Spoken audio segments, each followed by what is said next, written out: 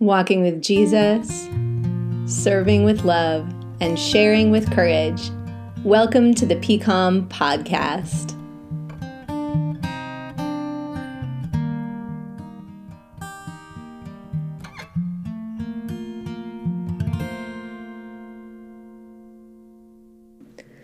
Hello, my friends. It's Pastor Courtney here to wish you a happy Easter. I am so excited for this season. It is such a season of joy. And one of my favorite things about the church calendar is that Lent is 40 days, a season of fasting and penitence and introspection where we walk the road to the cross with Jesus. And then Easter, the season of Eastertide, is an entire season, and it's even longer. It's 50 days. The early church decided if we're going to mourn and fast for 40 days and then celebrate the resurrection of Jesus, that needs to be even longer. And I love this idea. I was out on a hike last week down by the Arroyo Trabuco Creek. I don't know if any of you hike there. It is a great place for bird watching. I hadn't been in a while. I tend to just take walks that leave directly from my house. It's most time efficient with the kids and the church and all the things that we have to take care of. But I got a little extra time, so I drove over to the creek and took a walk down there. And these wild mustard plants that Daryl really doesn't like because he has terrible spring allergies. But these wild mustard plants have grown 8 or 9 feet high. So this normal hike that I take that is through the, waist-high scrub and brush was like walking in this magical jungle of yellow and green. It was amazing. It was beautiful. I turned a couple corners and just thought, if I'm going to get eaten by a mountain lion, it'll probably be here today. Couldn't see anything, but it was such a beautiful experience. And I had a little feeling of, okay, but you should have waited for Easter. These are not appropriate Lenten flowers. We celebrate after Sunday. But I encourage you, if you are a hiker or a bird watcher, to get out there in the next few weeks with this beautiful, beautiful super bloom. It was a sight to behold. Well, we are celebrating the Eastertide season here at church. There are new Bible study guides available all about the season of Easter. We will be in the book of Acts this Eastertide, and Acts is such a phenomenal book. I enjoyed writing this study so much, to do a deep dive into the book of Acts and to learn more about the early church, the innovations and the questions and the fumbles and the fascinating thing that it is to do something for the very first time. What was it like to be part of the early church? Christ has died. Christ has risen. Christ will come again. What does it look like to form a faithful community, a worshiping community, in light of this truth, in light of this reality? Many of the early converts were Jews, and so they had an understanding of what the temple system looked like, what the sacrificial system looked like, but this was different. And a lot of the converts to the early church were Gentiles. So they were worshipers of other faiths, or they were pagans, or they had no faith to speak of. Some of them worshiped the emperor. And now there was this thing called the church, a gathered body of believers in different cities, in different countries, as the gospel begins to spread. And they have so many questions. How do we do this? What does it look like? How do we care for the poor and the widows and the orphans? How do we make sure there's order in our worship and not just chaos and everyone talking at once? What songs should we sing? What scriptures should we read? And how regularly? How do we address the questions in our midst? How do we resolve disagreements? I mean, many of the same issues we are still dealing with and parsing in our own context today were right there from the start, right there from the beginning. And the study of the early church is so fascinating because there is so much hope. This brand new thing, this Jesus who died and rose again, and now has ushered in this new reality. So join us in the season of Eastertide for a study in the book of Acts. It is available on the church website, but we also invite you to come in and grab a copy for you, for a friend, for a neighbor. It doesn't matter if they attend PCOM or not. It's a really great way to dig deep into the book of Acts with us in this season. So as I worked on my elements for Holy Week, I preached Palm Sunday.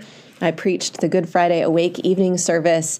And then I had the joy of being invited to play in the band with Jeff for Easter morning, which I only get to do every once in a while when I don't have any other worship responsibilities, but with Pastor Jackson preaching and Pastor Daryl, my Daryl, I always struggle to call him Pastor Daryl because, I've known him since he was 18. With him being the co-officiant, I was able to play with the band, which was just such a delight and such a joy and such a gift. But as I was working through all those elements, Palm Sunday and Good Friday and the music for Easter Sunday that Jeff chose, it's always a little bit of whiplash when as clergy or church staff or church musicians, when you're preparing for the big celebration, but you're still in the sadness of Holy Week. And I really do try not to rush through Holy Week. I think our culture is one that always wants to run away from pain and run straight to celebration. But that doesn't work. Eventually it will catch up with us if we don't deal with our pain and face it and air it out and let God speak to it. But I was working on a Good Friday sermon while practicing Easter Sunday music, and it reminded me of something Rick Warren once said, which is that pain and suffering are not hills and valleys in our life. Sometimes we're in a season of pain. Sometimes we're in a season of joy. It's up, it's down, it's up, it's down, but more like two tracks on the same railroad. We're on that train, and one track is pain and one track is joy. And so there is something to be preparing a Good Friday sermon about the death of Jesus while singing songs about the resurrection of Jesus, because that is part of the human experience, is the joy and the suffering mingle together and they influence one another, and we are never separate from either one in this life. So as I was weaving these things together, I kept coming back to the question of why. Why did Jesus have to die? And we know, most of us, the Sunday school answer: Jesus died on the cross for our sins so that we could live eternally with God. And this is not true. But it's not the full picture. And I think many of us have kind of internalized that in a slightly damaged way. We've internalized it as, God was really, really, really mad at us, so he killed Jesus, and that's good news. And I think that's not quite it. And as I was wrestling with my Good Friday sermon, I ended up spending a lot of time with N.T. Wright and his book. I have it right here on my desk, The Day the Revolution Began, Considering the Meaning of Jesus' Crucifixion. And if you haven't spent any time with N.T. Wright, he is a British theologian, and he is brilliant. He is one of those scholars who reads through the whole of Scripture and reads through significant sources in Christian history and tradition and modern culture and weaves these things together layer by layer by layer so that all of a sudden everything clicks into place. It's like sometimes I feel like my faith is the innards of a clock, and it's all these cogs and screws and little motorized pieces, but it's all spread out in front of me, and I'm not quite sure how it all fits together as a whole. And N.T. Wright is an expert clockmaker, and he takes all those pieces and he puts them all where they need to go, and the cogs start to turn, and suddenly the clock is alive and functioning. And so as I was reading through N.T. Wright, it really helped bring some clarity for me to the question of why. And I want to read to you, I shared this on Good Friday for those of you who were there in the service.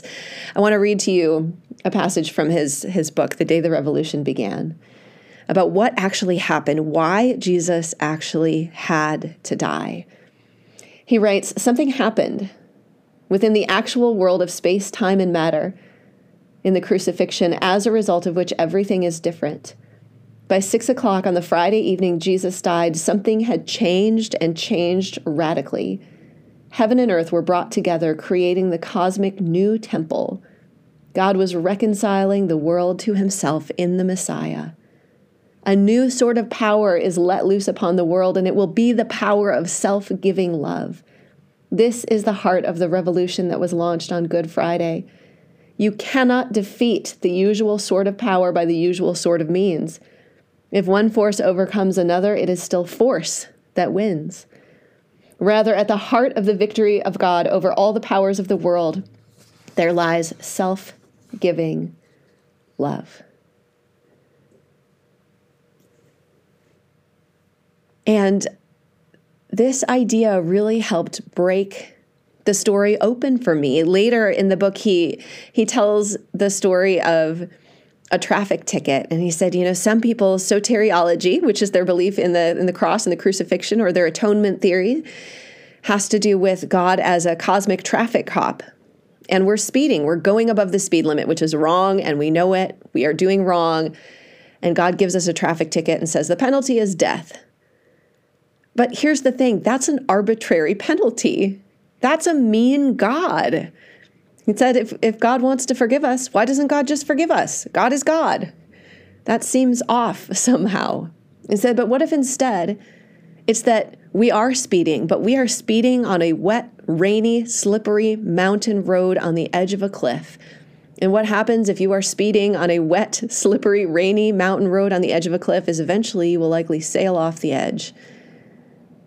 And the penalty for your car going airborne off the side of a cliff is probably death, but it's not an arbitrary penalty. It's God functioning according to the laws of the universe, which God himself has set up.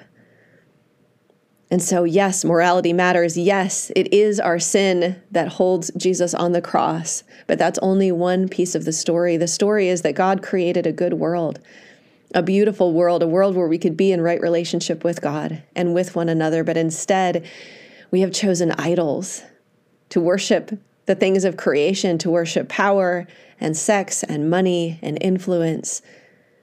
And idols have power beyond themselves, the forces of evil and darkness. But God so loved the world. And T. Wright writes that many of us read that verse, but in our hearts we say, well, God really hated the world, so he killed Jesus. He's like, that's not the verse. God so loved the world that he gave his son, who, by the way, was fully God. This willing sacrifice. It's like last week on the podcast where Jeff Given told the story of being punched in the face and realizing that the cycle of violence, if you continue it, it will go on and on and on. And instead, Jesus gave himself for us, for the world, to break the powers of sin and darkness, not just our own sins and flaws and faults and petty disagreements and blasphemies, but the power of idolatry. And we see this in our world, don't we? The power of idolatry, that often we think we're using things for our own power, our own gain, our own influence, but eventually those same things keep using us and become too strong for us to control. That is why Jesus came. Check out the book. You're welcome to borrow my copy, The Day the Revolution Began, Reconsidering the Meaning of Jesus' Crucifixion.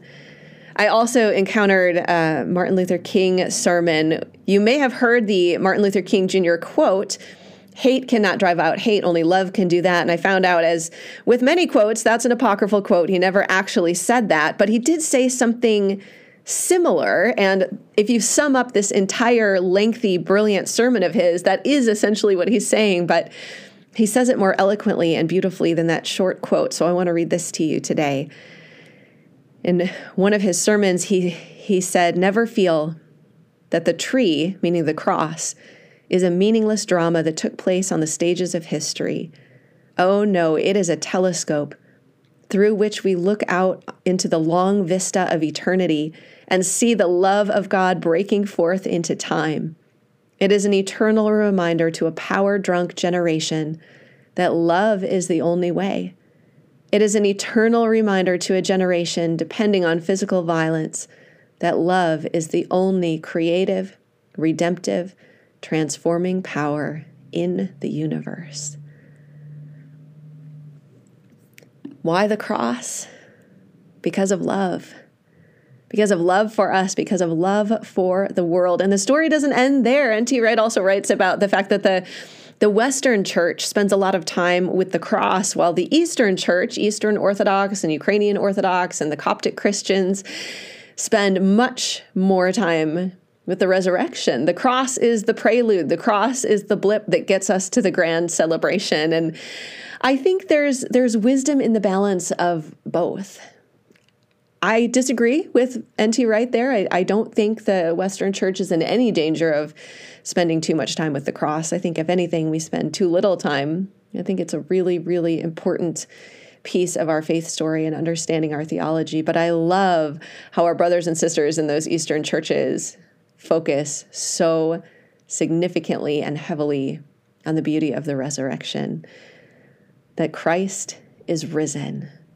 I tell the story in the study guides, this round of study guides, the Eastertide in Acts study guides, that Daryl and I had a friend in seminary. He was Danish. His name was Sigurd, and he was just always serious. He was serious. He was frowning. He really felt the weight of the world and the problems in the world, and just always had this scowly expression. He wasn't unkind. He wasn't a mean person. He was just always very serious and kind of, how could we be smiling when the world is on fire? Kind of a guy. And we encountered him one Easter morning. Daryl encountered him walking across campus, and he had the biggest smile on his face. And Daryl was like, "Sigurd, you're smiling." And he said, "Daryl, this is the best day. This is the best day. If we can't be happy today, we followers of Jesus, worshipers of Jesus, when can we possibly be happy?" And Daryl talks about that story all the time, because I don't know if you know this about Daryl, but he can be a very serious person. He tends to see the problems more than the joys. He tends to want to solve those problems immediately. But on Easter, he is learning to give himself fully to the joy of the day, fully to the celebration. Karl Barth says that Easter is God's cosmic yes. We had friends in seminary who would bake an Easter cake, and they would bake just a normal layer cake from a box and frost it, and then on the top in bright yellow letters, they would write yes. Yes. God says yes to us. Happy Easter, my friends. It is so good to be with you, to celebrate with you this Easter season here at PCOM. Join us. We have some special events coming up. Want to highlight one of those on the podcast. So in 2 weeks, Sunday, April 23rd, we are having a celebratory brunch between services. So if you attend this sanctuary service, just hang out after.